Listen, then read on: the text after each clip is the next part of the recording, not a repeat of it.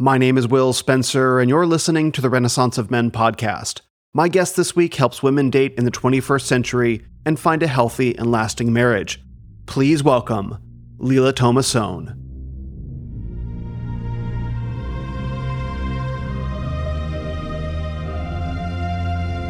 You are the Renaissance. There's something fascinating happening in the secular world today. Women are beginning to wake up to the fact that, hey, this modernity thing, it isn't working out so well. They're discovering that they haven't enjoyed being the boss babe, haven't enjoyed telling men what to do, and especially haven't enjoyed it when men do what they're told. They also don't like it when they stumble into the wrong man who can't and won't be told what to do. Oh sure, there are things about him that are attractive at first, but it doesn't take too long to scratch beneath the surface and see there's not much more to him than excitement. I call this the post-feminist two-step. Step 1, find a macho, exciting dude.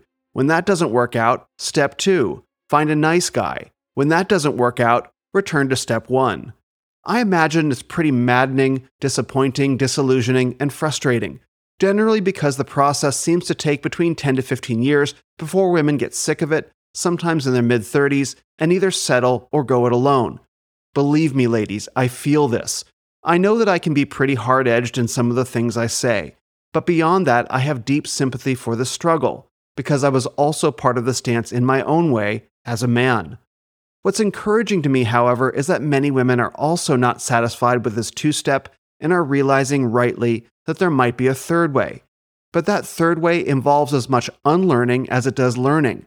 It doesn't begin with the assumption, if only I can find the right guy out there. Rather, it starts with the idea, what if there's something I can do in here, as in within myself, to have him come to me? The word for this is accountability. It's hard, and no one likes it, not even men, who are in some ways built for it. But for women, it's even harder to take, seeing the knowledge that the way that they've been trained to relate to men contributed to countless bad relationships, and that small shifts within themselves can have big results. It's just, those shifts are precisely in the directions that they've been warned their whole lives not to go. Which is why it takes a profound act of courage to move away from decades of social and familial conditioning towards something that we're told is backwards. But that step backwards is actually the only real step towards fulfillment, for those brave enough to take it. And when women do, the consistent report they find is that good men had been around them all along. Which brings me to my guest this week. Her name is LEILA TOMASONE, and she's a relationship and marriage coach who helps women find their own way down this road to fulfillment after she herself walked it later in life. Coming out of a bad marriage, then business school as a single mother, she determined that there had to be a better way to relate to men, a way to see them, or us, for who we are, for what we need, and to relate to us from a place where she could see that men truly do wish to meet women's needs in abundance. Really.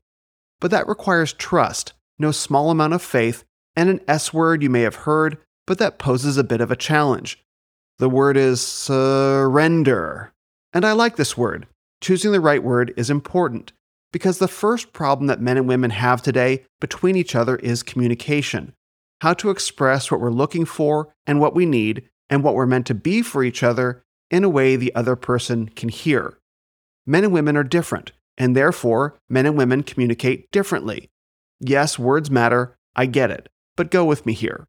The way men communicate is in terms of order, systems, and hierarchy, so it's natural for men to use another S word, submission. The Bible uses that word too, so it's not remotely my intention to question it.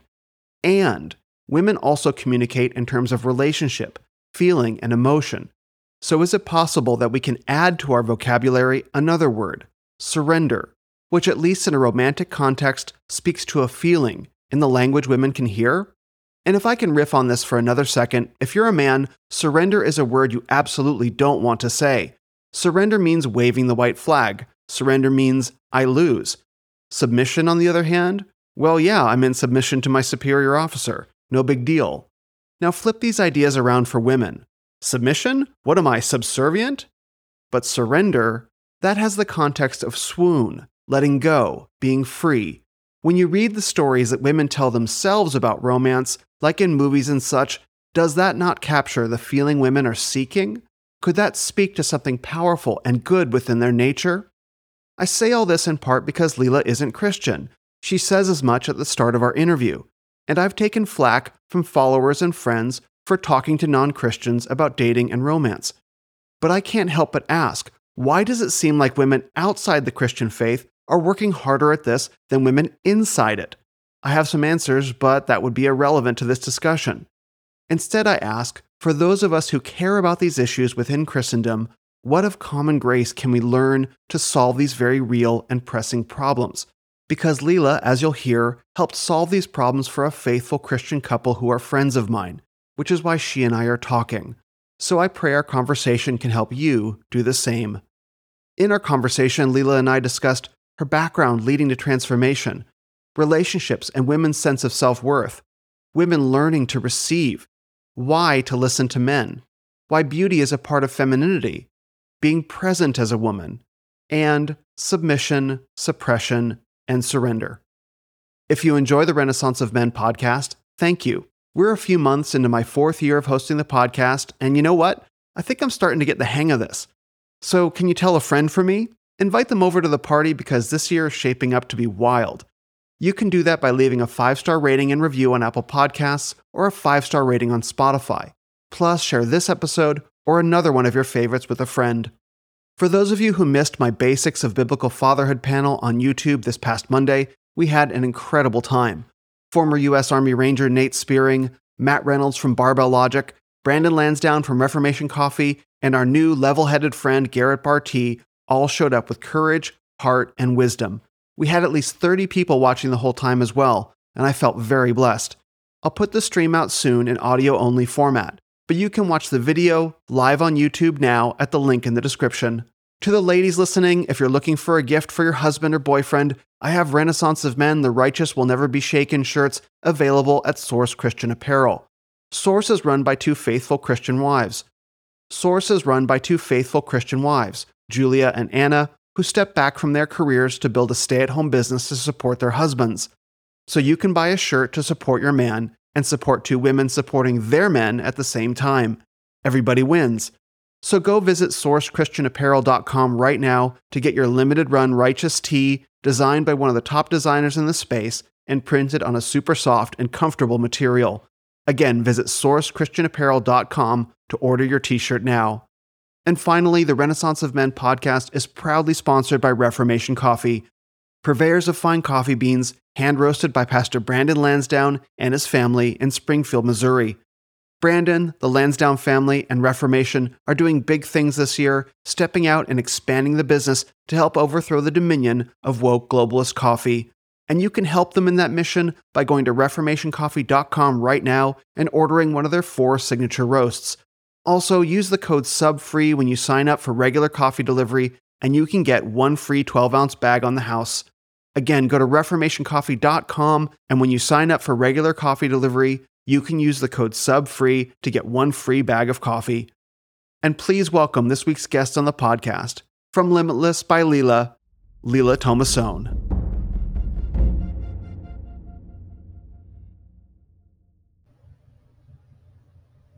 LEILA, thanks so much for joining me on the podcast. Hi, Will. It's great to be here. Thanks for having me. Before we start, I just want to thank you for blessing my friends Cheryl and Scott, which is one of the big reasons why we're talking today. I got the chance to meet them at Electric City Baptist Church in October, which was a very productive weekend for me. We had Dr. Joe Bova on for health and wellness a couple weeks ago, and now we're speaking to you. So I'm lots of fruit is being born from that one weekend, which is I'm very grateful for. That's so cool. I love it. Yeah. Cheryl let me know that she talked to you. And so I was excited. So let's just start with a little bit of your background. I know the things that you talk about and the subjects that you share with both men and women, but how did you find your way into this world? It seems like a sort of a later in life kind of shift. Definitely. Yeah. Like I said, I grew up Catholic. And I feel like my parents set a really good example for marriage. But I don't know if it's me or this generation or just like a normal issue, but I feel like what was missing was the why. Like, why did traditional marriage work so well for them and their approach? And I mean, my grandparents, my mom's side had 10 kids and tons of Oh, wow. grandkids, and so it's like all of the ingredients seem to be there. But for some reason, I just really wanted to rebel from all of that, and and I did big time.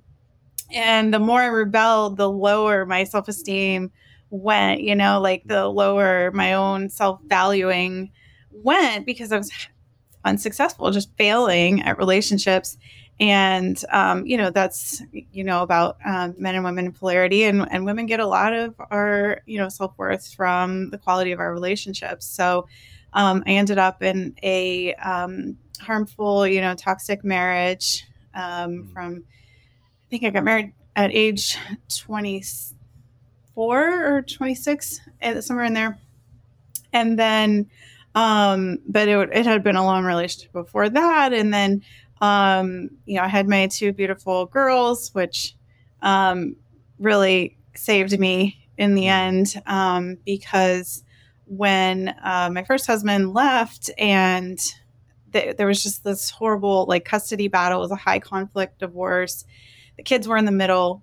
It was a nightmare. And so if it was just me, I probably would have given up, but because of my girls I couldn't, that just wasn't an option. So I really was concerned that they needed a good example of a healthy marriage and healthy relationship. Like, how could I expect them to, value themselves and know how to find a good relationship and build a good marriage if I didn't, and I hadn't figured that out. So that was my mission. And I was around 37-ish years old at that time. With, the divorce and the custody battle and all of that. I just determined to transform myself. And for the benefit of my girls, I needed to be my highest value person to attract my highest value spouse. And I, just head to toe transformation, lost weight, like styled myself, like really leaned into femininity and fitness and discipline and just all the good things. And I've always been interested in psychology, but at that time, I felt like it was a lifeline. Like, I just needed to understand relationships. I just needed to figure this out. And for some reason, I don't remember exactly why, but I came to the conclusion that this was something I could figure out. It had always kind of eluded me. Like, it was something, I'm a smart person. I can learn things. Why haven't I learned this? Is it unlearnable? Is it only like you only have it or you don't? Is it only instinctual? And in the end of it, I concluded, no, it is learnable. It is something you can come into later in life. And it's kind of like, I don't know if you've ever seen that pyramid of unconscious incompetence. Mm-hmm. And then you go to like conscious incompetence. Okay, I know I'm bad at this. Mm-hmm. And then you go to the next level of conscious competence. And it's like, okay, I've figured it out. Now I can be good at it. And then eventually you get so good at it that it's like you're unconsciously competent, Mm-hmm. But so that's what I went through. And what I found was that the Bible had a lot of wisdom. There was a guide right Amazing. There all along, right? Who would have known? Yeah. Instructions, on polarity and men and women and marriage and love and how to build a family. And so I just really became a believer. I was just like, God knows what he's talking about. So I guess I'll listen. And I found my husband. Now we've been married 5 years. And so that was I'm 46 now. I was 39 when I met him, and we got married a year later. So at that point, I felt like, oh, I did figure it out, and I have proof that I figured it out. Right. So maybe I can help other people. So and he really saw how much light and joy that brought me to talk to other women and help people with their relationships. And really, dating for marriage was like my big niche, I guess, my specialty. And so he said, let's do it. Just quit your job and start coaching, and we'll see what happens. And that's just been amazing that he's supported me in that. And so I've been doing that for 5 years now. What a wonderful story. Praise God for that. And I just want to highlight a couple things that you said. So you went through your divorce at 37, and then you got remarried at 39, 40. And so you turned from a toxic, destructive relationship that you had been in, I think you said for 10 years or 13 years or something like that. You turned that around in less than 2 years from falling out of like a high conflict divorce. And you, rather than falling into a pit of despair or bitterness or anger, which absolutely could have, you said, no, I'm going to figure this out instead. And you turned it around in it sounds like less than 2 years in a really powerful way. Well, thank you. The divorce was so long and drawn out that it actually was finalized, I think, in 2014. And, so there was definitely a few years in there where I was down. I was very down. I got into some really toxic relationships. It wasn't, my husband wasn't, I didn't get it right Sure. the first time out of that bad marriage. In fact, getting it wrong a few times after the bad marriage was like really convinced. Okay. All right. I really don't know what I'm doing here. I really do need to fix this. Yeah. But I think your timeline is accurate though, as far as like finding like the real solution. Like it is super quick turnaround, and can really, people, I think women especially, I don't know if it's a normal belief that it's going to take years and years and years, but I certainly was surprised at how quickly you could turn things around, and understanding what does make a good marriage, that and understanding how to date for marriage, that it could happen in a year or so. Yeah, it doesn't need to take a long time. Got it. Yeah, no, I definitely agree with that for both men and women. There's something that you said earlier that I wanted to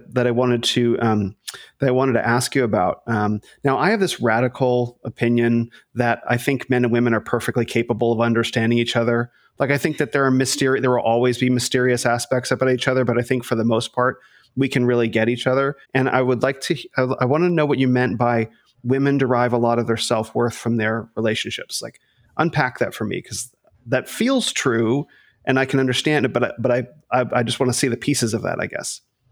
Sure.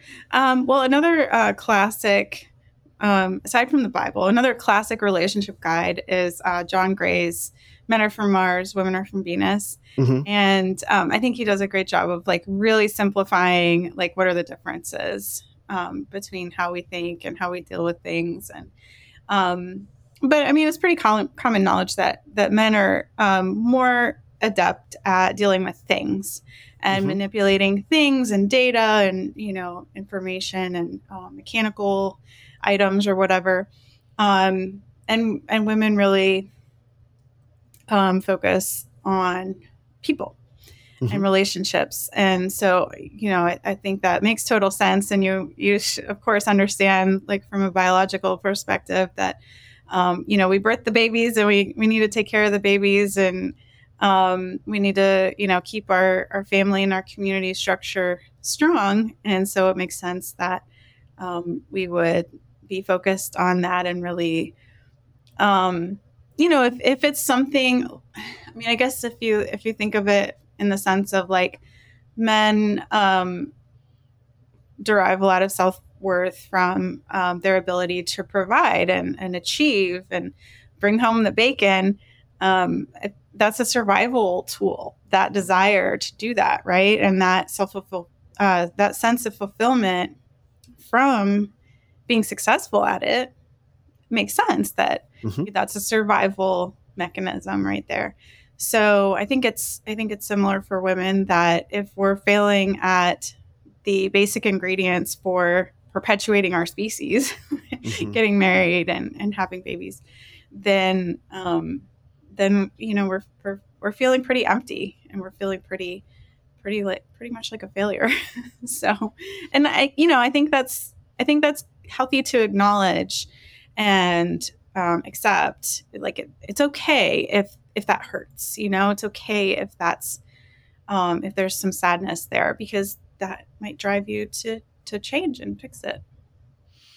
So, what about the women who, and I agree with you, what about the women who derive their self worth from things? Because that's what I experience, and that's what a lot of men experience is women out there in the world, particularly under a certain age, who are still deriving their sense of self worth from things, and they resist any notion of deriving their self worth from Mm-hmm. their relationships entirely, either because of previously bad relationships or just because Right. there's this innate resistance to, I refuse to tie my self worth to a man as some sort of cultural imperative. Right. Well, I don't know that I can convince them otherwise, but Yeah. I've certainly worked with that's sort of the assumption, I guess, of many women that I work with. It's like we go out into the world unprotected and unguided on how to go to the next step as we mature. How Hmm. do you start a family and establish yourself as a woman? And I part of my basic assumption is also that we as women do have access to a masculine side, and are capable of tapping into a lot of the same skills that men have, because I think that if you want to call it evolutionary speaking, or Yeah. um, from biology's point of view, like that there were times that we would need to provide for ourselves or our Absolutely. kids as well, right? Like the men are off at war, or they fell in a chasm or something, or they're all exploring across the sea to a new country or something. And so it's healthy to have access to masculine um, energy and masculine abilities. Mhm. And when we're kind of left exposed, or left unaware of how to just be in our feminine, then that's just going to be the consequence, is that we're leaning into masculinity. And I think that that's a healthy ability, but is it really what's ultimately fulfilling? And from what Mm. I can tell, it's exhausting. Like Yeah. it's not sustainable. It's possible for periods of time, and you know women do it for a long period of time, but that doesn't mean that it's necessarily healthy in the long run. Hmm. And Hmm. so that's definitely what a lot of my clients and listeners like come around to, is that, yeah, I've been doing it, and like I can do the boss babe thing, but it's not really what I want long term.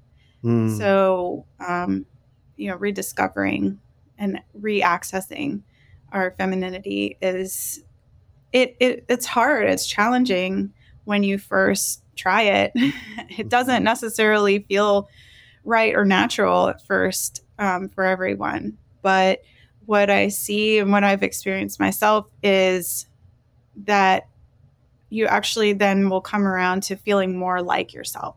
Like, oh, I'm actually way more me than I ever was as the boss babe. I can put on that mask if I need to, but it's not really who I am at the core. And when I'm leaning into my femininity, then that's when I really do feel like myself. Mm. What are some of the thank you for that. What are some of the chief obstacles that women run into? Because I experience a lot of women who are going through this process right now. I've been living a certain way, living in my masculine, or I've been out there in the world conquering, and now I want to be a wife and mother, and I'm having to rediscover parts of myself that have always been there, but I've ignored or pushed to the side. What are some of the chief objections or roadblocks that women encounter along that way? Because this is not something that I can personally understand from my own experience. The journey for a lot of men today is very different. It's more of it's the same kind of thing of bringing forth things that have been suppressed in many cases. Right. But obviously the journey towards becoming, a righteous masculine man is very different from the journey. Like the journey of becoming a righteous feminine woman is like an unbecoming versus a becoming, right? So maybe what are some of the obstacles that you find that women run into in that process? Sure. Good question. One of the hardest things for women to do in this process is to start receiving. And one of my favorite authors, Laura Doyle, says, what's the essence of femininity?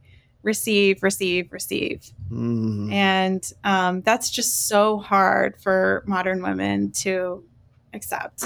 It's like we can sort of get conceptually that we're meant to, be given or bought, a big fancy ring or a big fancy house, or, you can kind of conceptualize that he provides and I receive, right?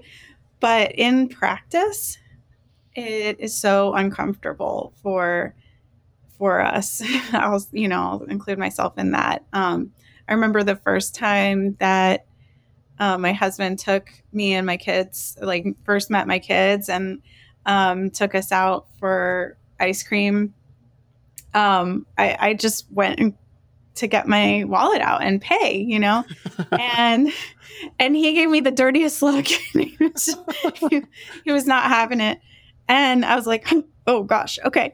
I'm so glad that he sent me that clear signal, but it was just so weird and odd to let him do that. And that's just such a hard thing, for women who are coming through this journey to accept. It's very. What is it about it that's hard? Because I've encountered this. I've been dating a bit over the past few months, and I've offered compliments and had them been thrown back in my face. It's like, you can, and it's like you can say thank you. It's okay. You don't have to point out why my compliment is wrong. I didn't get upset. It's because I understood it as it was a resistance. I didn't take it personally. It was an inner resistance to receiving. It's you can just say thank you. It's okay. There's no one watching. Right. Right. So what can you unpack some of what that is? Well, I think that a lot of it is culturally, being told that, you're unproductive and you're essentially a waste of space if you're not, earning and paying and being, producing and, right? Producing for the economy or whatever. We all need to be making an income. We all need to be efficient and effective in that specifically. It used to be okay to say that behind every great man is a great woman, right? Because she had a role to play. And that was really true. It still is really true that we have a role to play as a complement to the masculine. That means we're the opposite. It means that if he gives, I receive. And I think a lot of it's cultural, but at the same time, I think that there's going to always be a grain, maybe a temptation, you would call it, or maybe a tendency to sin, that I'm too proud, it's just there, you know what I mean? And does take diligence to come off that high horse and to humble. I mean, you have to be humble, right? To accept that what someone else sees in you, maybe I don't get it. Maybe I don't see it that way, but I can humble myself and accept what they say anyway. If you're talking about compliments, but if you're talking about material things, then that's humbling too, right? That you need someone else besides yourself, and that's just really hard to accept when we've been told the opposite for so long. And I feel like I'm saying, like, you can't completely blame culture for that, because I do think it's Adam and Eve, it's the fall. We're human, we're flawed. Just like I have to tell my clients that men are born to be leaders, but they're always going to struggle with that. They're always going to have to work at it, right? Like, it's not just always going to be easy. And by the same token, it's not always going to be easy for us to receive and humble ourselves and be submissive and that kind of thing too. I'm really appreciating this dialogue, because you're offering the other side of the coin to a lot of things that I talk about. There's an idea going around, and I've talked about it on Twitter and Instagram lately, that when the right masculine man comes along, submission will just be effortless for her. Mm-hmm. And I don't think that idea is true. I think we want to believe that it's true. I think all the men who propagate that idea hold themselves as this image, like, I'm a master of the universe and I'll show you how it's done. And women want to believe that the one will come along and it'll just be easy, like in the movies, so that it speaks to our imaginings of ourselves rather than who we really are, because men will struggle to lead. Like, we just will. Like, watch any movie. Like, look at Aragorn. Aragorn is the classic righteous hero. And what is he doing? What is he doing with not Erwin? My gosh, my listeners are gonna kill me. Sorry, I'm no help. It's Arwen. There we go. Oh my gosh, they're gonna turn this off and throw it up. Arwen. He's expressing, at least in the movie, he's expressing his insecurities to her, and she's lifting his spirits. Right now, if we would put this into a modern context, people would say, like, oh, she should just walk out the door because he's clearly not being masculine enough. But I think a lot of women look at Aragorn as that character, as like, that's the kind of man I want. Well, guess what? At the last moment that they're put in the movies, again, putting the crown on his head, and he looks insecure. And that's like, a man should fear leadership, because the kind of man who's like, nope, give that to me, I'll take that, I would ask questions of that man. Let's put it that way. And so maybe you can talk through how you mentor women to be more comfortable with the notion that their man is and always will be imperfect, no matter how hard he tries, no matter how much effort he puts forth. That will have to be something that they have to be comfortable with, that there's no man that's going to be perfect. Right. Yeah. And I think I like what you said about there being sort of I don't think you used the word fantasy, but I think there's sort of an element of fantasy that women have, that I'm going to be the tough, adversarial, like, untamable woman. And he's just going to come along and tame me. Right.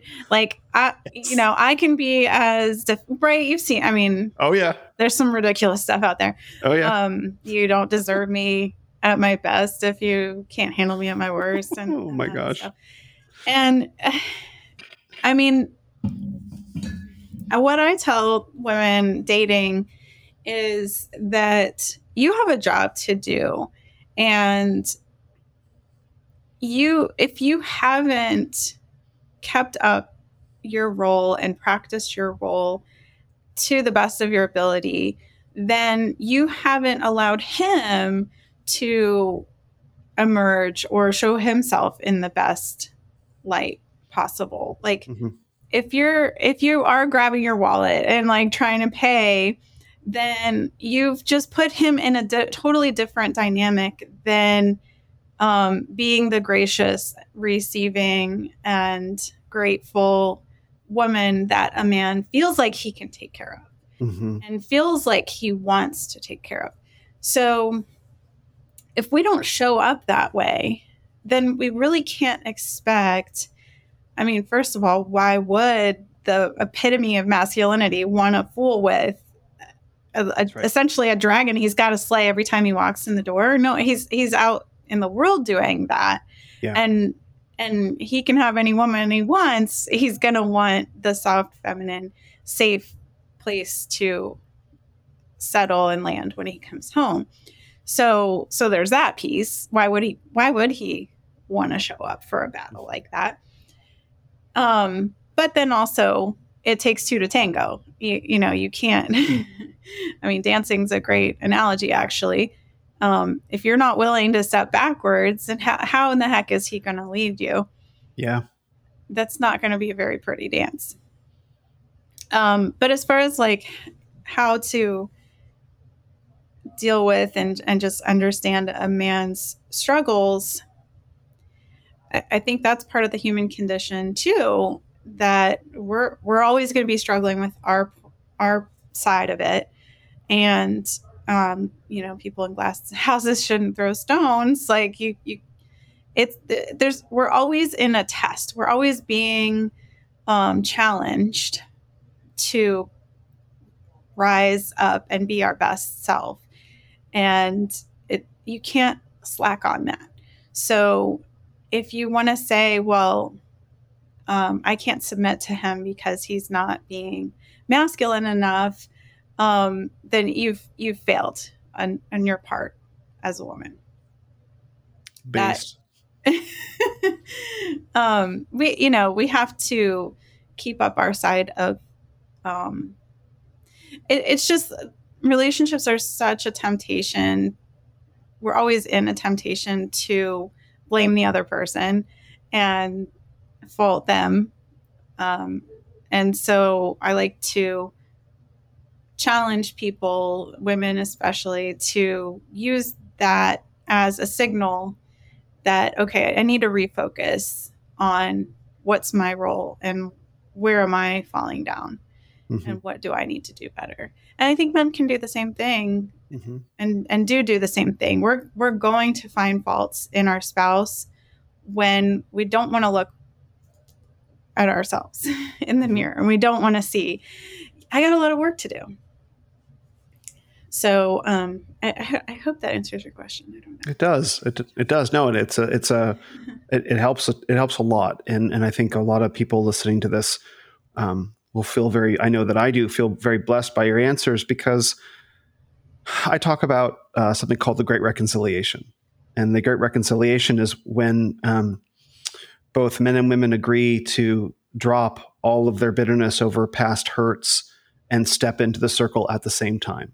So feminism, it's a whole separate conversation, grew up essentially by cultivating women's bitterness. That was kind of where it drew a lot of its emotional energy from. That bitterness has now fed, and that bitterness was so projected at men, innocent men who had nothing to do with it. Right? It carried forward in time. That has generated the red pill world, where now people are experiencing men's bitterness. And so you have feminists and red pill people going at each other and going at the public. Men are useless, women are useless. It's like, whoa, guys. Like, let's stop. Whatever legitimacy we may feel that our grievances may have, we're not going to be able to say, well, you apologize first. That doesn't get anywhere. We all know that from our lives. So we each, as both men and women, have to step into the circle of reconciliation at the same time. And what that means is both people have to take responsibility. Both men and women have to take responsibility for the ways that they've failed to show up. And I know many men that are willing to take responsibility for the ways that they've failed to show up. That's why I have a job. That's why I know thousands of other men that have a job. Is we're all talking to men in that way. But I find that there's a general cultural unwillingness to say the things that you're saying, which is like, hey, women, yeah, you kind of messed up too, and you need to take responsibility for that, not because of your ex-boyfriend or ex-husband or father or whatever, like you. And so the next question that I want to ask is, in your one-on-one sessions with women, you must get a lot of anger projected at you saying some of these things, maybe not screaming, or maybe screaming at you. Like, you get the brunt of that. Like, talk about that a little bit. I'm very curious. Okay. You mean from my clients, or you mean like just like vitriol around like what my message is? like trying to hold women on the internet. Vitriol? No. I haven't seen it. particularly more like person to person with your clients, because being in the environment to hold someone accountable for perhaps for the first time in particular ways that they're not used to, that can generate strong feelings. Let's start there.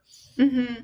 Yeah, it's definitely a tricky balance and a fine line to walk, because, people can't change without taking responsibility and being accountable. It's just not possible. But at the same time, they do have valid grievances and complaints and reasons why they ended up in the place that they are. And so I think when we understand how we got there, then that can kind of relieve some of the burden that, yes, I'm responsible for my choices, but it's not like it happened in a vacuum. Like, there was some logic to it, right? I mean, so most of us really are going through life, or have gone through most of life, in a reactive state and just really acting out the patterns that were established in childhood, and it's really hard to develop that self-awareness of what those patterns are and why they're there, and how to change them. One objection I've had to deal with a lot is, why should I change for a man? Why should I change myself to please men, right?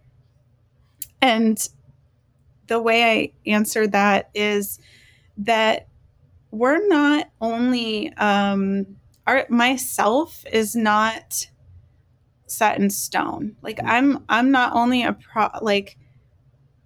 I'm not only these bones and skin and nerves, this nervous system, which is what enacts our patterns, right? It's where those patterns are ingrained, and then it's sends us our behavior down those same paths. But then also the choices that we make create the person that you see in front of you. So do you want to be the person who is merely a product of those patterns that were ingrained by your parents? Or do you want to be a person that's a product of your choices, and you've actually overcome those patterns that were ingrained since childhood, or since trauma after childhood, or however it came about? And so when we accept that we do have that power to choose who we are, then you're free to choose how you want to show up. Do I want to show up soft and gentle and humble and forgiving, or do I want to show up hard and adversarial and contrary? And and a lot of those attributes or qualities that we think are like inherent in like who we are, really end up being like a coping mechanism. They really were a response to not getting enough attention, or not getting the right kind of attention. Like if I want women to, sit back and do more observing and listening, for the sex that is focused on relationships, we're actually not great listeners to a large extent.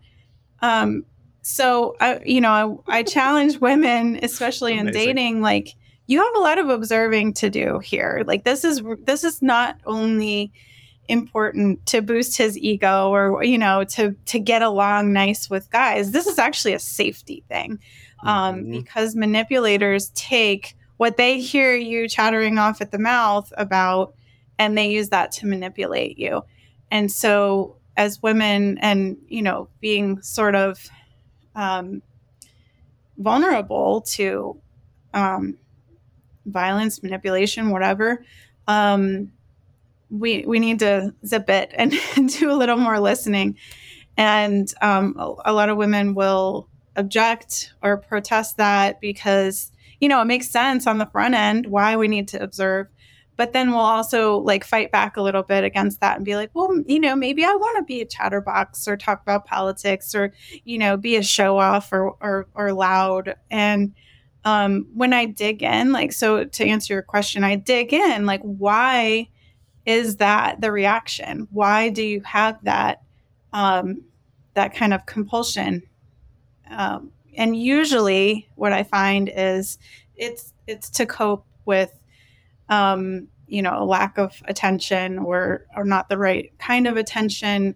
And we're switching into those automatic responses instead of really making a conscious decision of how we want to relate to the opposite sex. I don't know if that's making sense. It does. But that's what I find.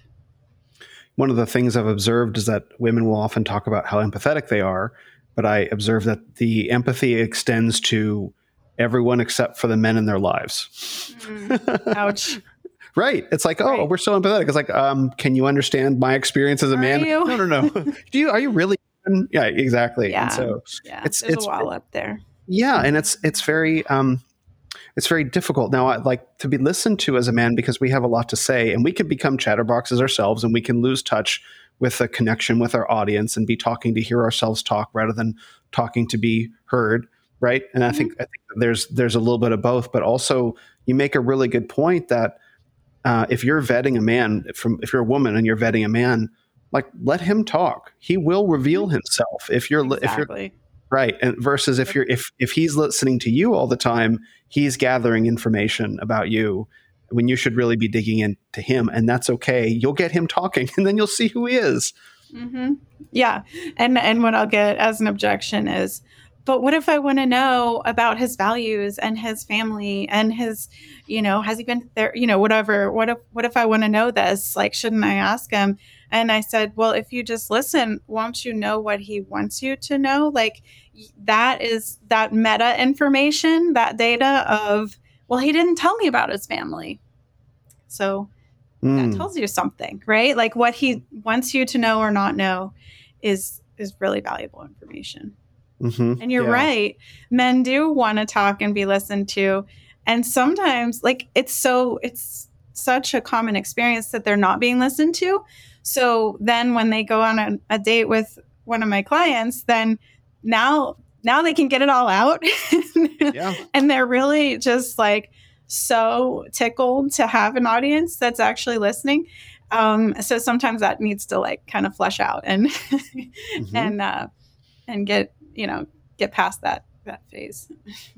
There was a tweet going around a couple of days ago with a video about I think maybe King's Community, I think is the name of the account that posted it.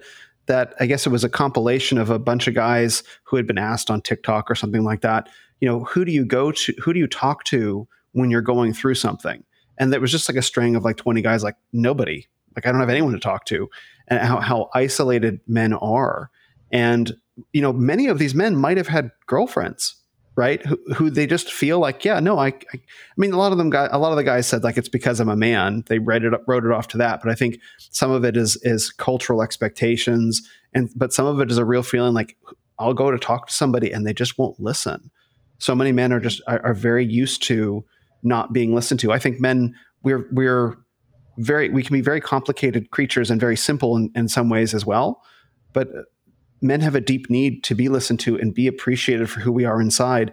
And it doesn't mean that you have to necessarily vibe with our appreciation for the Roman Empire, let's say, but recognize that our appreciation for the Roman Empire, that was another meme that was going around, that our appreciation for the Roman Empire says something about us, or construction, or, electronics, or whatever we're into. It can be validated as a part of this man that you love, right? And let him revel in it. Yeah, absolutely. I mean, I'm amazed with my husband's memory for statistics and sports. He doesn't even really watch it hardly at all, but it'll come up, Sports Center for a minute, and he remembers everything he just saw. So even if we don't care about the content of the rant or whatever, we can appreciate, and we really do need to appreciate, he's knowing or caring about all these things I don't know or care about, which means that I don't have to know or care about it. And that's a blessing to me. And so we can appreciate that. And we really do need to, or else we're living in discontent and dissatisfaction just constantly. So say more, you mentioned the term fulfillment earlier, and I wanted you to talk a little bit more about what that looks like from a feminine side. I know what fulfillment can mean to men. What does it mean to a woman in this role? Because I think a lot of women have been guided by culture and upbringing to look at fulfillment in terms of fulfillment of their professional career goals. Like, I am fulfilled when I become vice president of whatever, right? Because of my material success. What does it look like to be fulfilled from a feminine perspective? Maybe even deprogramming from that, let's say, mountaintop. Mm-hmm. Well, I mean, just from a practical standpoint, I don't know if you're a fan or not, but one of the I don't know what you would call him, Scott Adams. Do you listen to him at all? The writer, the Dilbert guy, right? Mm-hmm. Yeah, he's all about persuasion, and one of his big concepts is systems over goals. And that got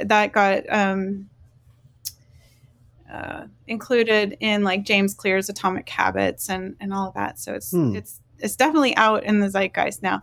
And I think it's a great mindset shift because, like, the reason I'm bringing this up is, like, you say like if we're basing fulfillment on like achievement of a particular goal, like vice president of whatever, that's like a moment in time, right? Like 99.99% of your life is in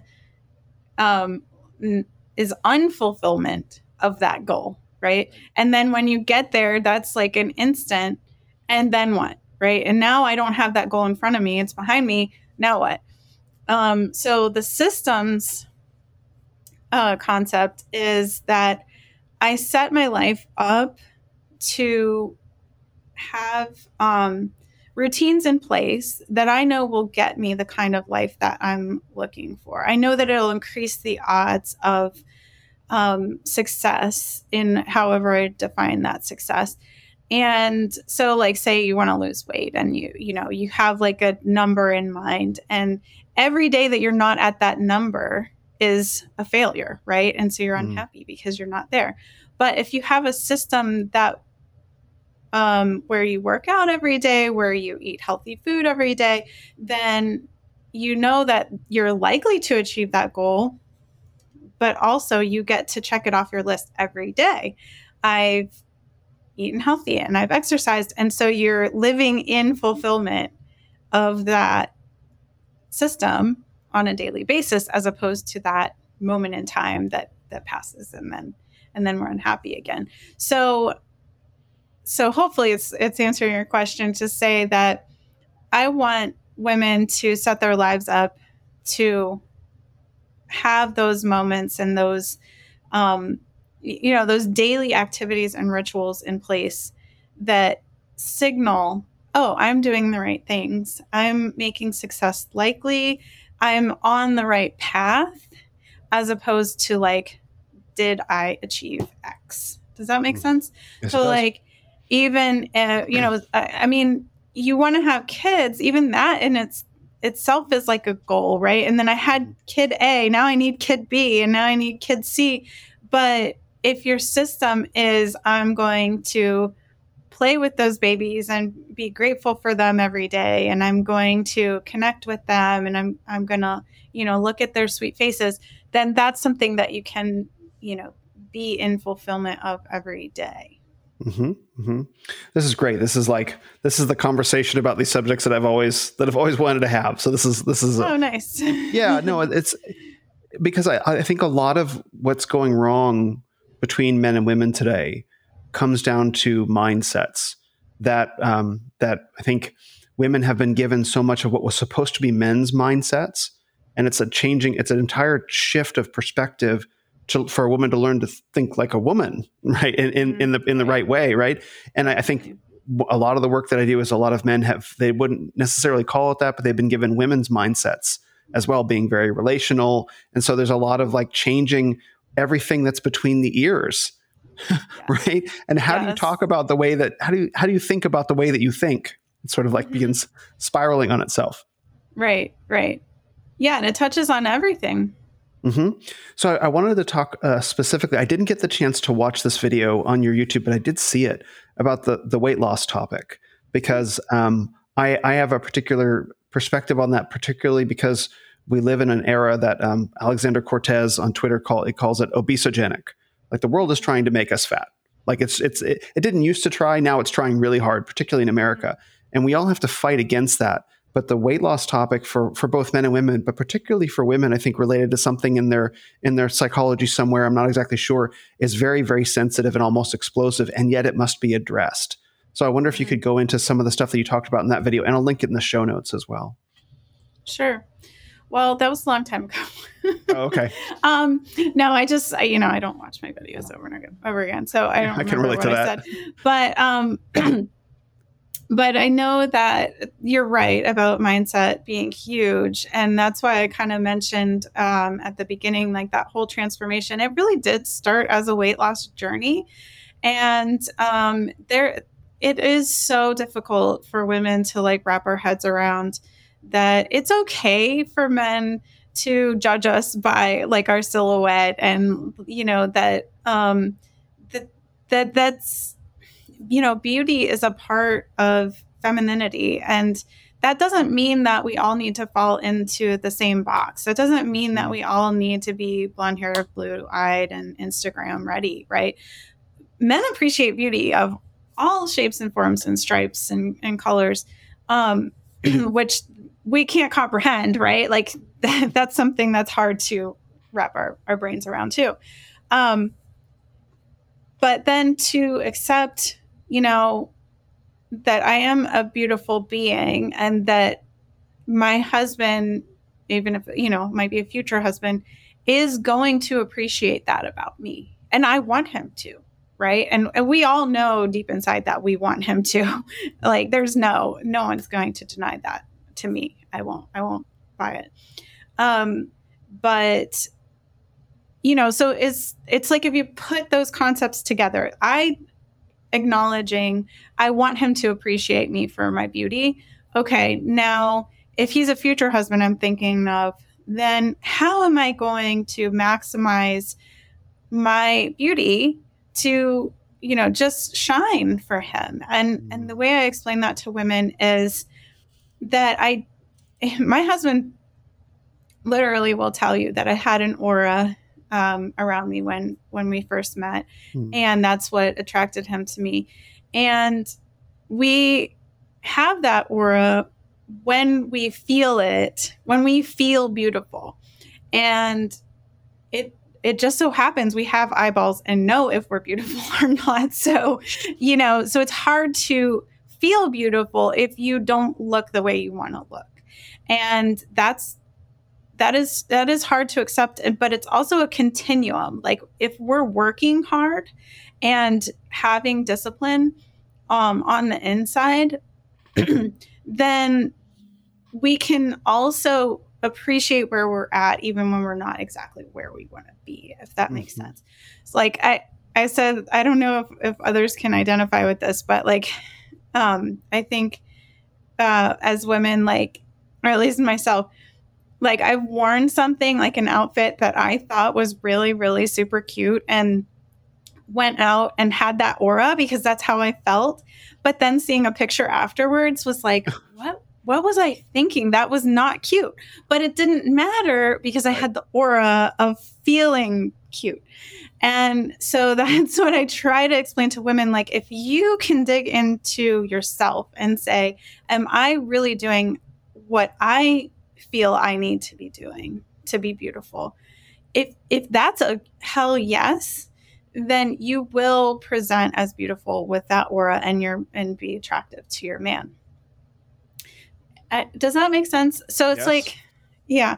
So yeah, then the weight comes off. Then like, if you're actually doing those things, it will follow that you will lose the weight. You will look better and better. And it's a constant lifelong thing to look good and look your best. And hopefully you're always growing in your style and your skills and your abilities and your discipline.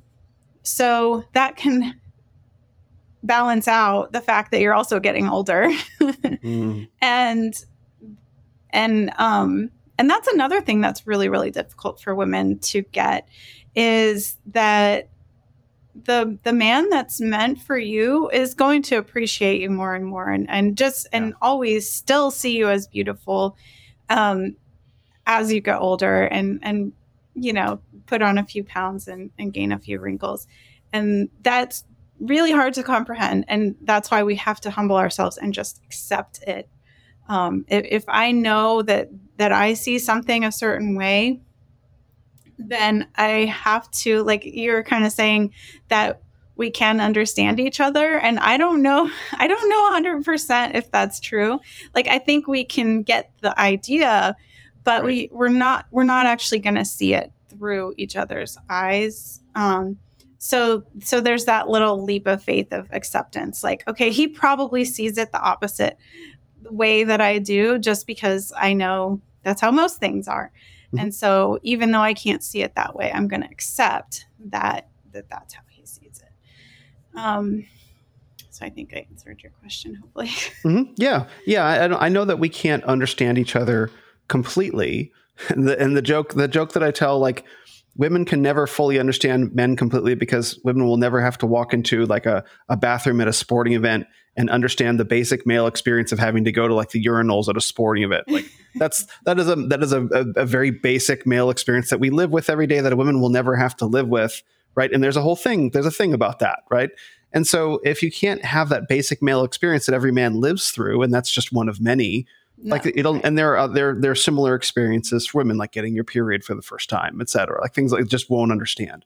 But I think that we can understand each other conceptually and come to see the way that people think about each other, think about things, even if it never becomes native to us. Right. Right. And so I like what you said about the right man for you will continue to find you beautiful, and even more beautiful as you go through life, even though that doesn't make sense. Like, wait, what? Right. I look terrible today. Like, you look amazing. You're like, no, I don't. Because the beauty standard that you hold for yourself in your mind is so completely different than what he holds for you. And I've been saying lately, like, men often get accused of worshiping beauty.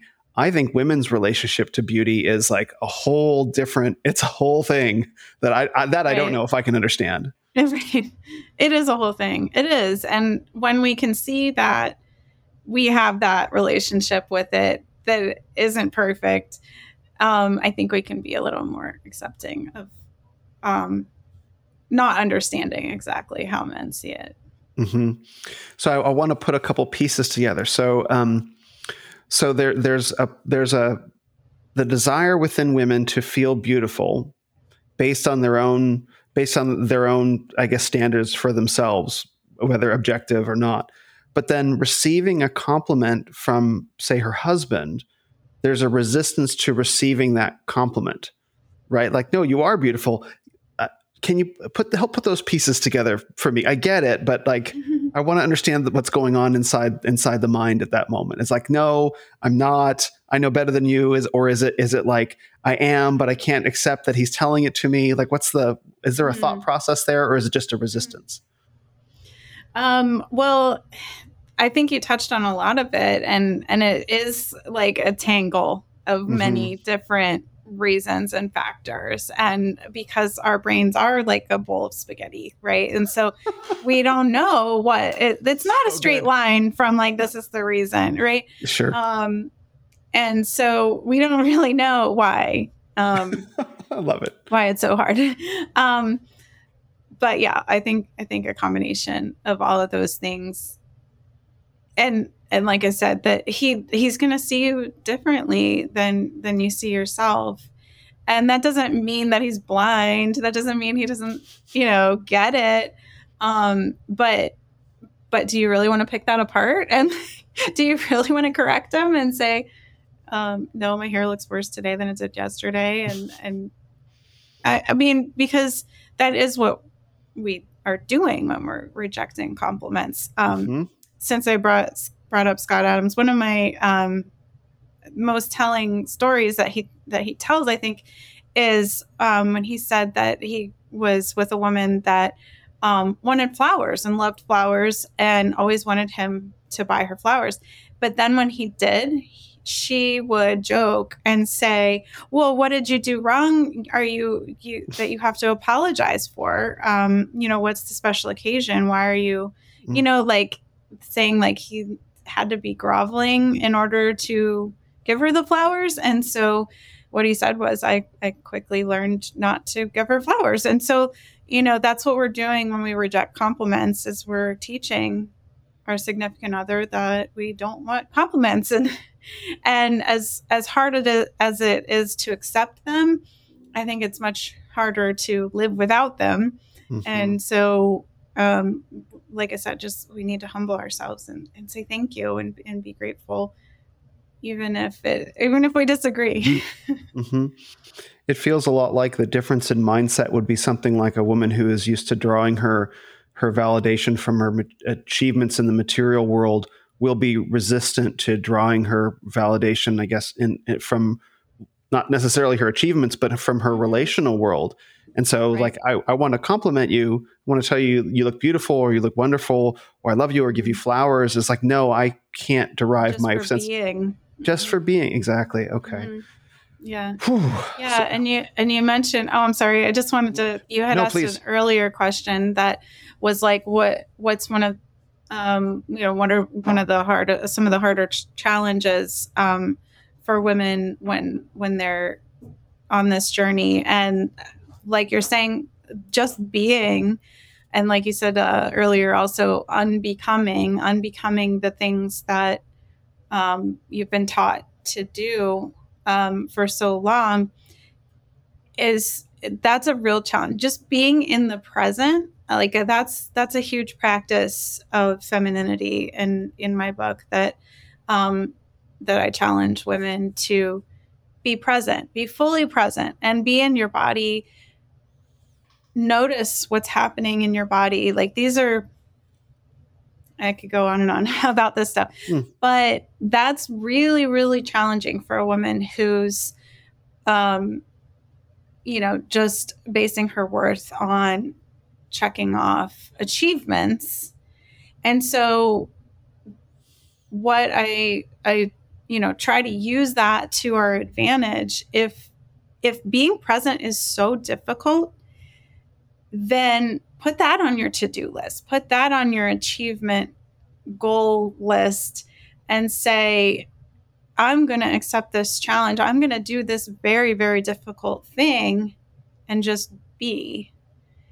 And so it's you can kind of manipulate the mindset of achievement to look at the act of being present and not doing as an achievement in itself. Does that make sense? Sort of use the inclination of your mind to achieve, I'm going to achieve being. Right. If it's so hard, then maybe it's worth doing. Yeah. This is really helpful because it's helping me to understand a lot of things that I've observed in women that haven't made any sense to me.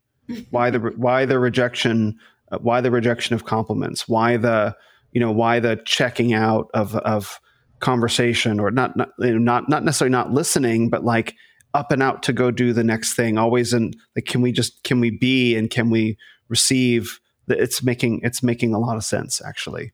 And I have to say, like, I feel a lot of grief hearing it because I regard the things that you're describing as women's birthright that's been taken really or. Yeah. So please say more about that, because I imagine that's a big part of what you do with women. Oh, it's just so beautiful to hear them say that they are feeling it and they're getting to experience those things that you just mentioned that are women's birthright. And, part of my story is that when I met my husband, it was so romantic. It was just a perfect meeting story. And do you want me to tell it? Please. Yeah. Would that be okay? Yeah, of course. So, I mean, we'd love this story. And when we were, first dating, like we would talk about it all the time, which I also recommend if you're courting, like reminisce of how you met and talk about those beginning days and just keep like,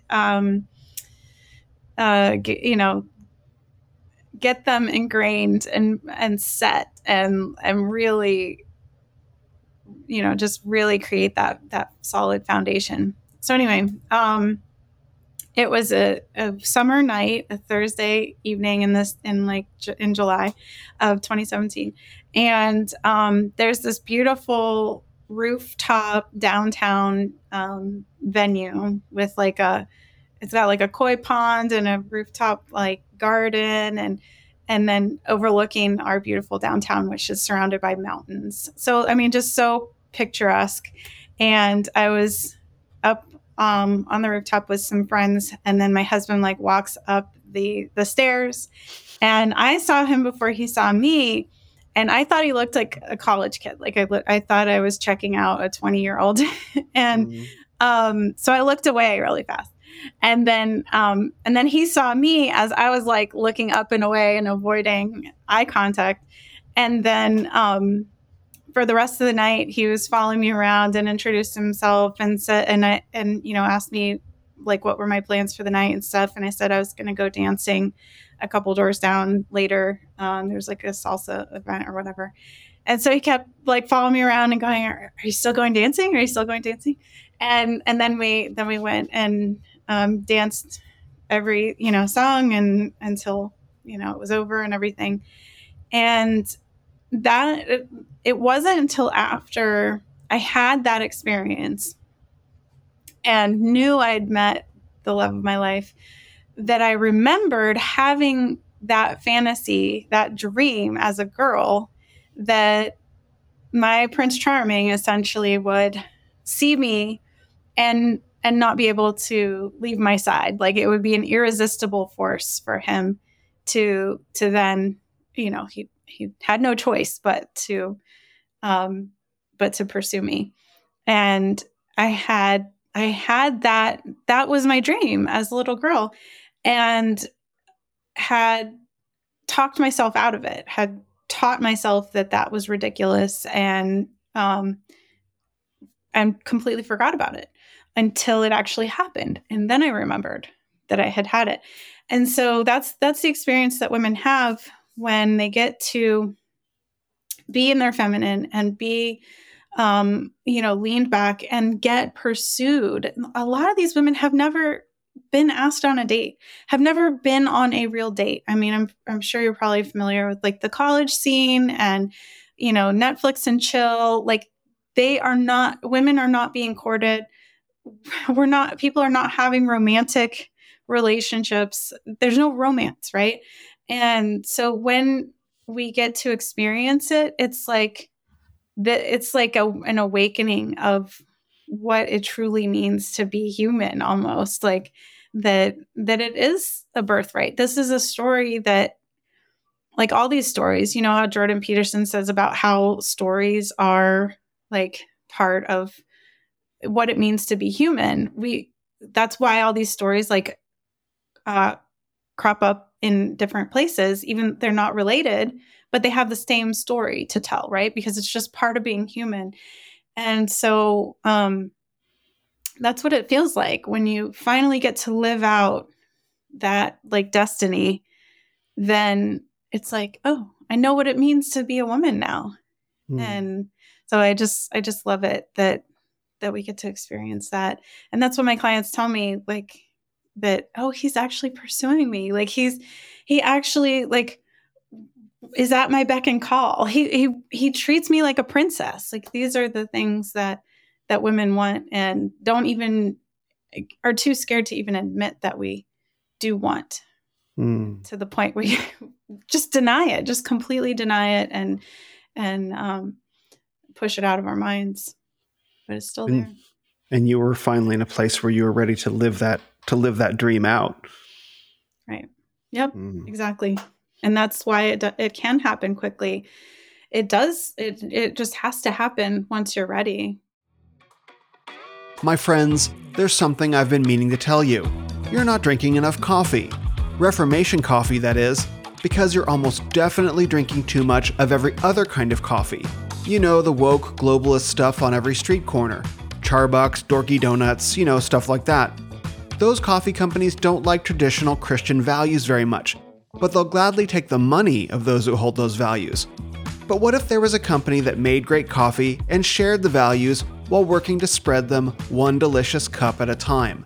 Thankfully, there is, which brings us back to my favorite coffee and soon to be yours, Reformation. Reformation Coffee was founded by Pastor Brandon Lansdowne in Springfield, Missouri as a passion project while he was working as a general contractor.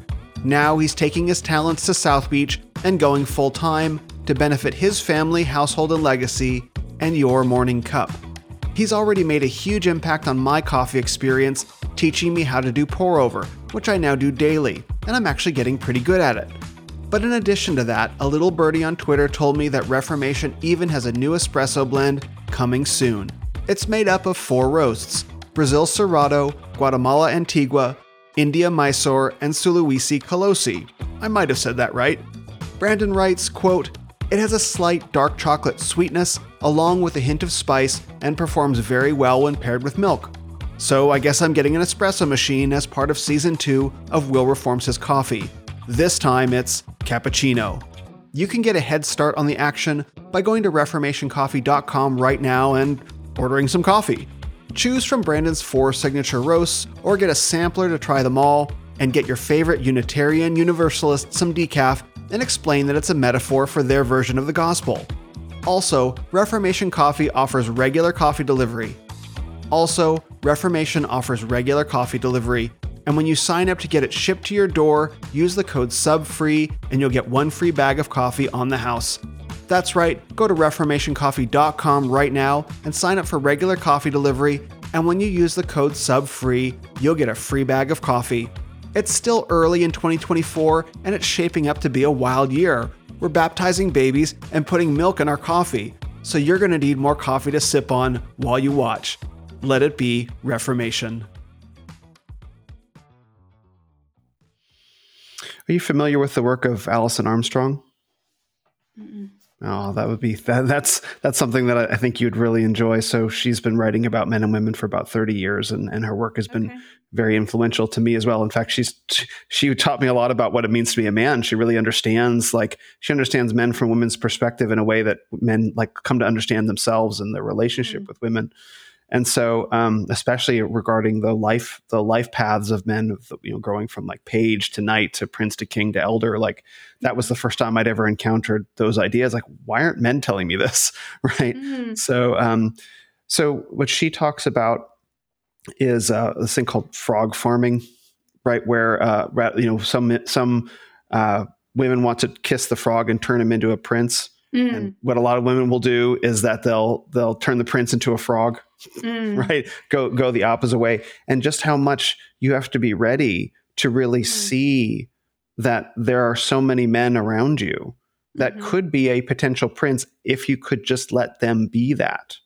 Right. And that's a stage that women have to get to. And they begin following some of the things that she talks particularly about communication.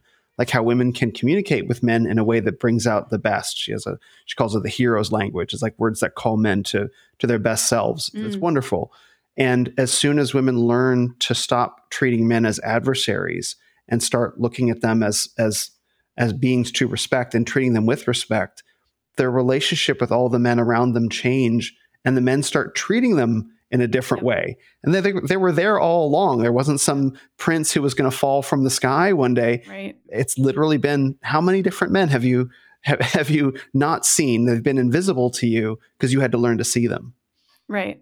Yep. That's a great point. It's so true. It's so true. And it's so hard to open your mind to that as a woman, because you've done so much judging and so much eliminating and so much closing yourself off that it's really, really hard to expand your mind that way. It's so true, though. So do you have time for a couple more questions? Sure. Okay. So I want to transition now to talking a little bit about relationship dynamics and how you de-invert them. Because I'd imagine you probably get a lot of relationships where the woman's in a position of leading. Maybe she's always been there, and the man he's become more passive, and they have to right that ship. And there's work to do with the woman, of course, to get her to step back, but then getting the man to step forward, like that is I get that question a lot. I get those questions all the time on Instagram. I really want to be led, but my husband is too passive. And I think there's a lot of elements to that versus, how much he suffered in the relationship versus is he truly a passive man? Because there's a lot of both. So how do you begin, de-inverting that? Well, my favorite saying is, the more Chad you are, the more trad she'll be. And so that's kind of the de-inversion, right? It's like, right.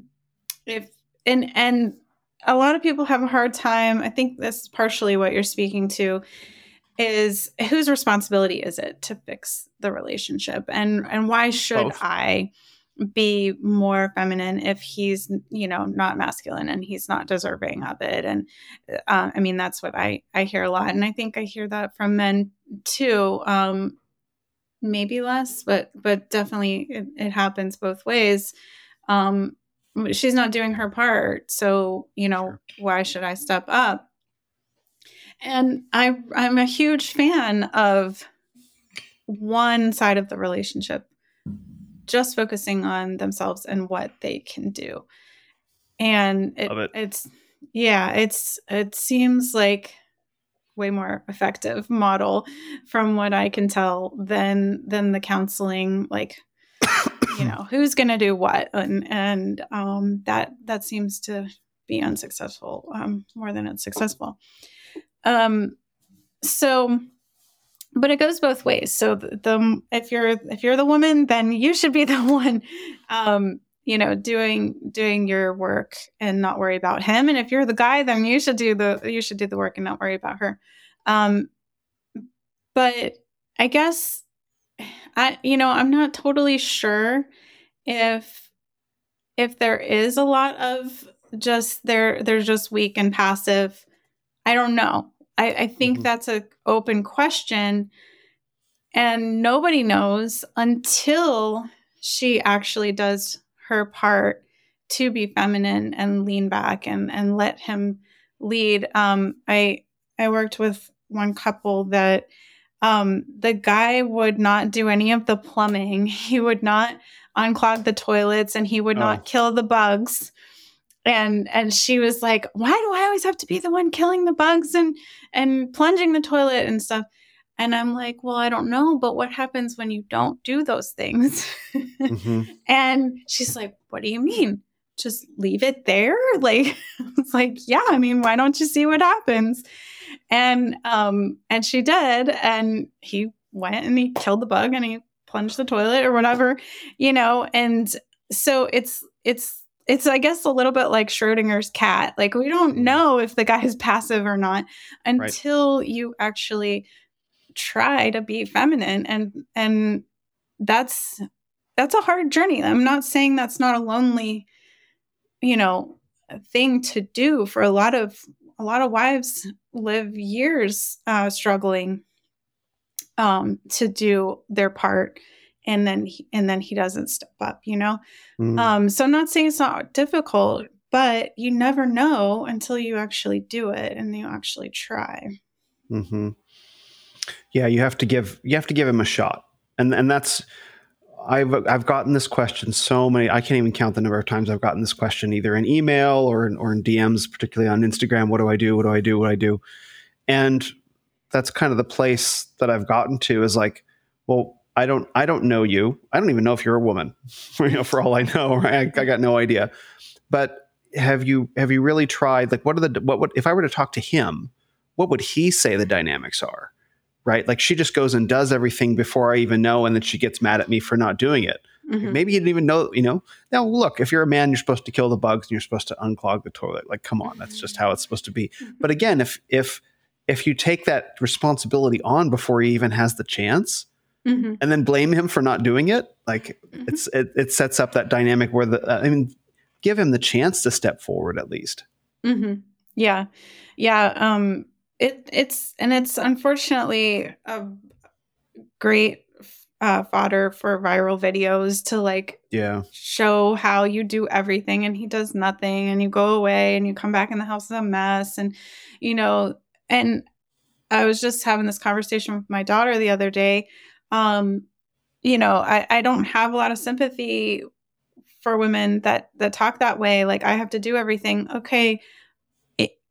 It sounds horrible, but who is the person in doing the things, right? There's a subject, there's an action, and the subject is the person doing the things, right? That means you have to be walking through those patterns that you're saying you don't want to be walking through.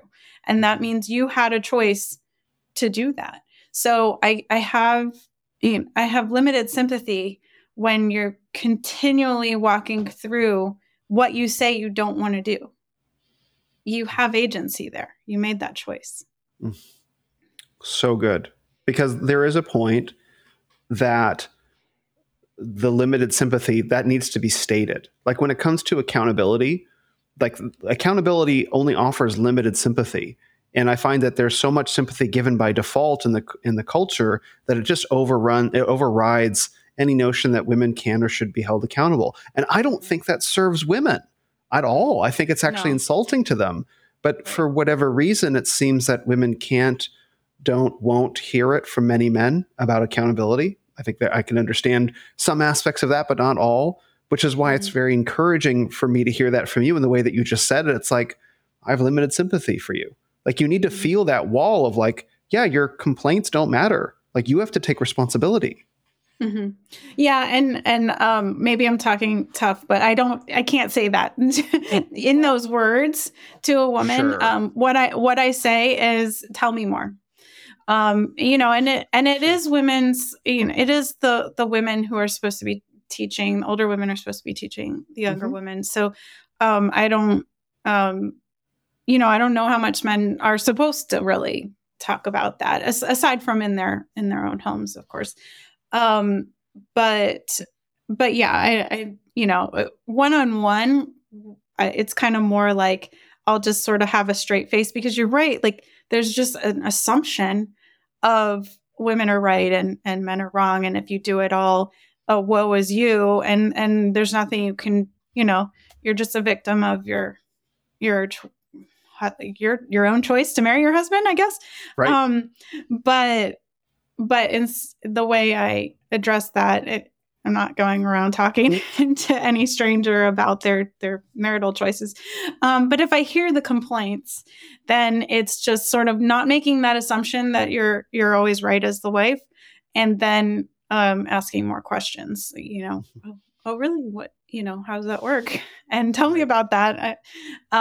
Because I think we are just so used to it being assumed that even not assuming, even wanting to know more means you haven't already accepted the premise. So that in itself could shake people up a little bit. Yeah, I mean, I definitely wouldn't expect you to just go stone face and deal with it, put the sunglasses on. That'd be kind of fun. But, that would be fun. Yeah. But at the same time, the heart posture, I wouldn't get invited to many brunches. That's fair. Well, actually, I want to talk about that in a second. Actually, maybe some of the pushback you've gotten in your offline life, or possibly even an online life as well. But I think the heart posture towards, just because you're a woman doesn't mean that you're right about what's going on. There is another perspective, a way to look at this. And like, we don't just bow like, oh, the woman said something, so okay, that must, and there's been a cultural pressure to do that. And, but that doesn't make them right. And allowing someone to continue in their wrongness about their ideas because you don't want to make them feel bad does not serve that person. It's actually profoundly selfish. It is, but it's also it's also the feminine dance too, because we do have community to maintain, and we do have sort of the grapevine to contend with, and your kids, like, they need to be included, and you're responsible for their social networks and everything too. So there's a lot at stake. And so it is definitely a dance. So this sounds like you've had some experience with maybe, I don't know, blowback or, people saying things to kids, or maybe getting text messages or phone calls or packages at the door that are ticking. No, not too much. Not too much. No, I would have expected more because, with the internet, like everybody, I use my real name, right? And so anyone could find me if they did a ounce of looking. And, but I think what I find is that, the people who are meant for us are, they're going to gravitate towards us, and if they're not, then they move away, and that's just kind of what I've seen is if you're not going to help somebody who doesn't want to be helped anyway. So it's not effective to be adversarial and really confrontational. And so why do it if you're not actually going to help anyone? You attract more flies with honey than vinegar. So that's my general attitude about it.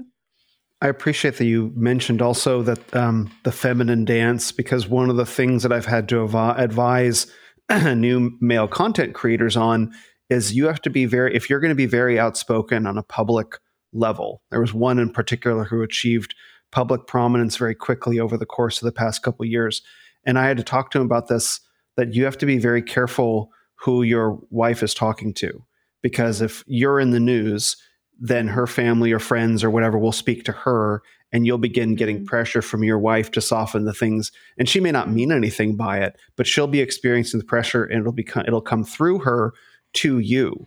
So you have to make sure that if you're going to wage this battle, which I told this man I think you should, and he still is, you have to make sure that she's ride or die for you, and that that feminine dance matters less to her than your success as a man and your success as a couple. Well, and that's where the marriage dynamic comes into play too, because what are your values as a married couple? What is your philosophy as a couple? Because there are definitely a lot of couples that they let their families come between them, and they let those lines get blurred. And if you're not really clear on what's the hierarchy here, who's in the inner circle and who's really primary, then you're going to run into some things like that. And even if somebody portrays like Christian conservative values, that does not mean that they've really internalized those concepts. And, unless you've really had those conversations and you've really seen them walk the walk and make those choices. Does that mean, because like they could be saying in theory, yeah, you're my number one, I'm your ride or die. But then if they are consistently choosing, family, their family or friends or other influences, then, it's just lip service. I have such appreciation for the honesty and clarity you answer these questions with. I just really needed to say that. It's like, it's a blessing to me to hear the way that you think about these things and the way that you express them. It's like, oh, yes. Okay. So thank you for that. Thank you. Yeah, no, thank you.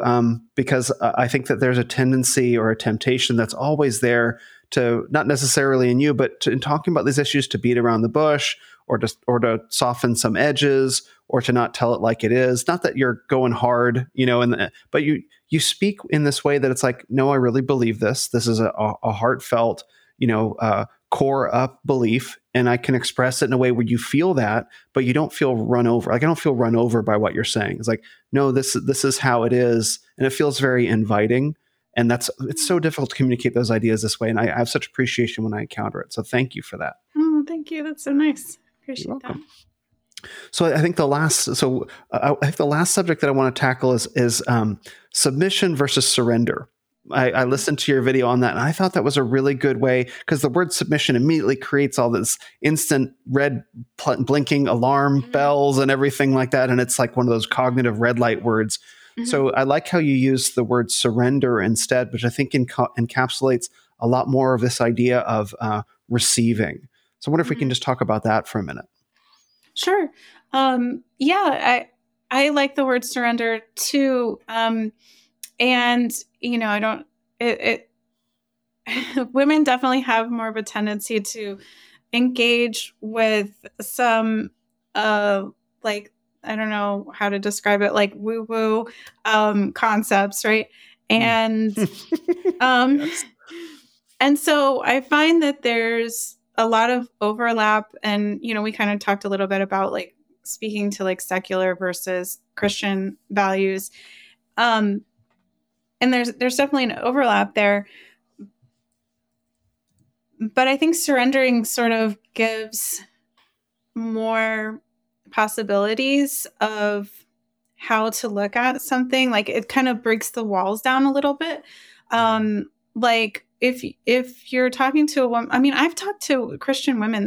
They say they believe what the Bible says. They say they want to do what God calls them to do, and yet they've got so much resistance to submission, and you're supposed to call him Lord, and they just cannot do it. Right. That was like my podcast last week. Yeah.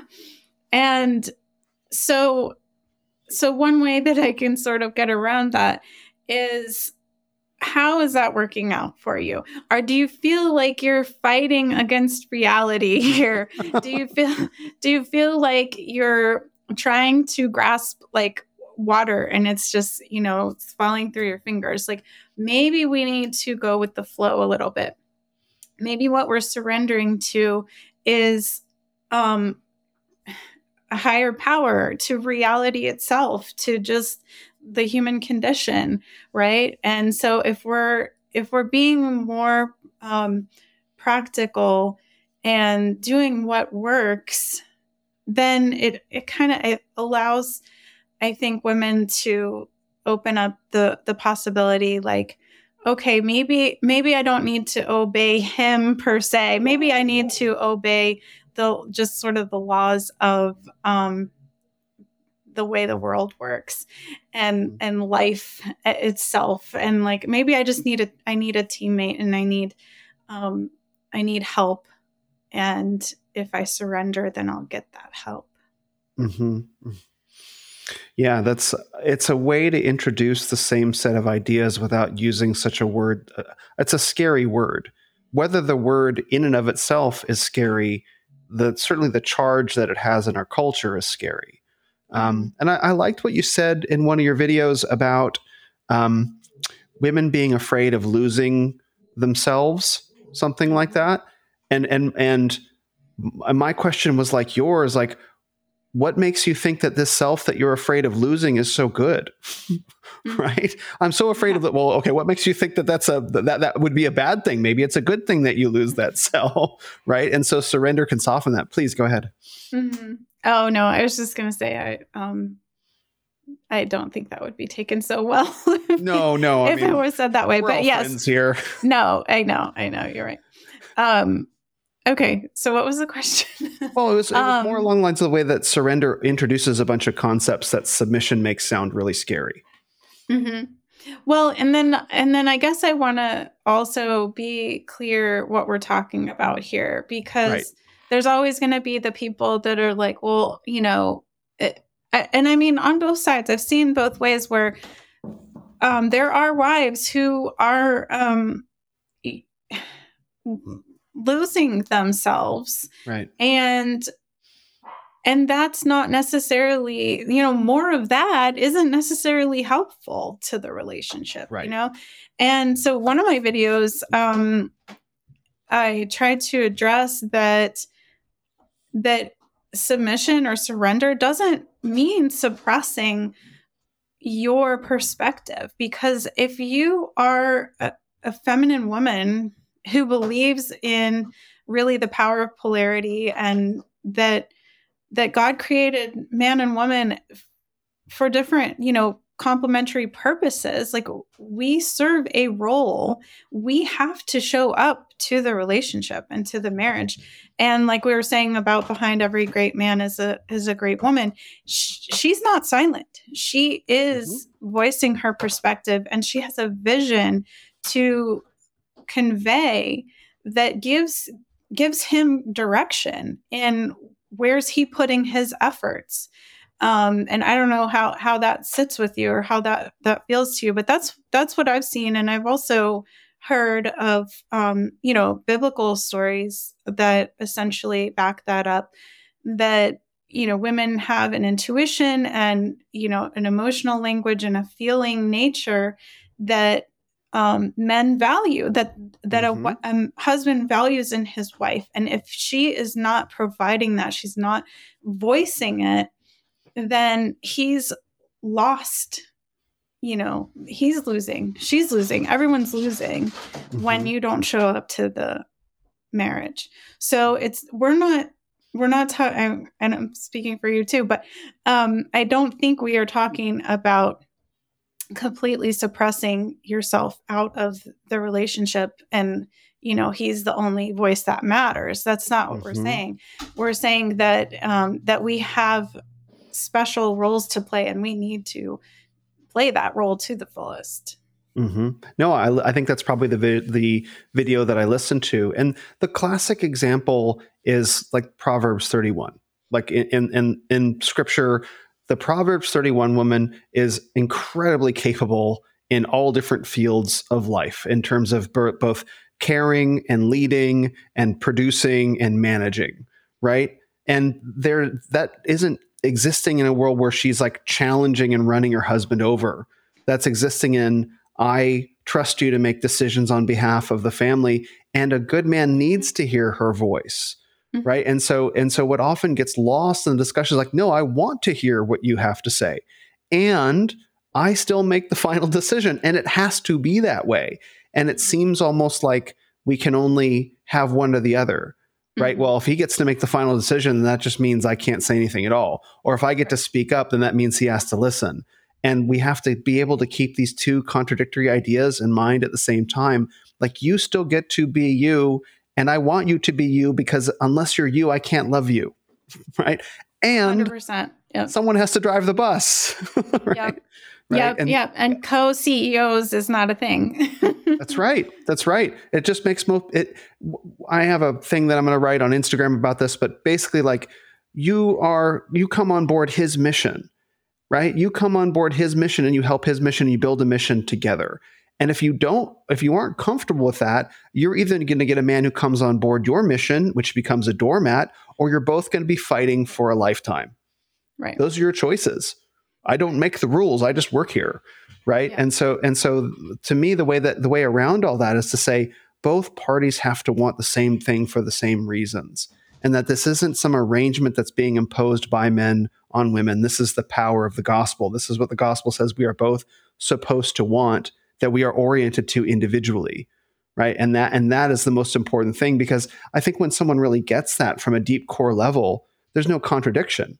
Like, oh, yes, submission, surrender. Like, yeah, of course, I love him. This is what I want to build with him. But getting to that mindset, it's so difficult. I mean, it's a heart transformation thing, really. Yep. Well, and it's a constant thing, I think, too. It always requires effort and work. I don't think that ever goes away completely. Yeah. I mean, it's a daily practice. So I wrote down 3 words while we were chatting: submission, surrender, and suppression. And I think the fear of both submission and I think the fear of submission is that it has suppression included in it, which it doesn't necessarily. But surrender feels like it shouldn't. That's right. But surrender feels like it has a much more inviting feeling. Yeah, I'm a little scared that biblical fundamentalists would have an issue with switching the words around, but also to me, it's how do we get closer? And if it's if it's, at least I know from myself that these concepts brought me to the Bible from a secular place, then, I'm sure that's happened for other people too. And so I want that to be an option, that understanding how, masculine, feminine polarity and marriage is, in the order, in God's order, then I think that leaves room for people to understand. Yeah. Mm-hmm. Yeah, I think I can understand the fear of fundamentalists getting hung up on the word submission. I get that, and I think that perspective or that position would sort of indicate a lack of recognizing like what time it is.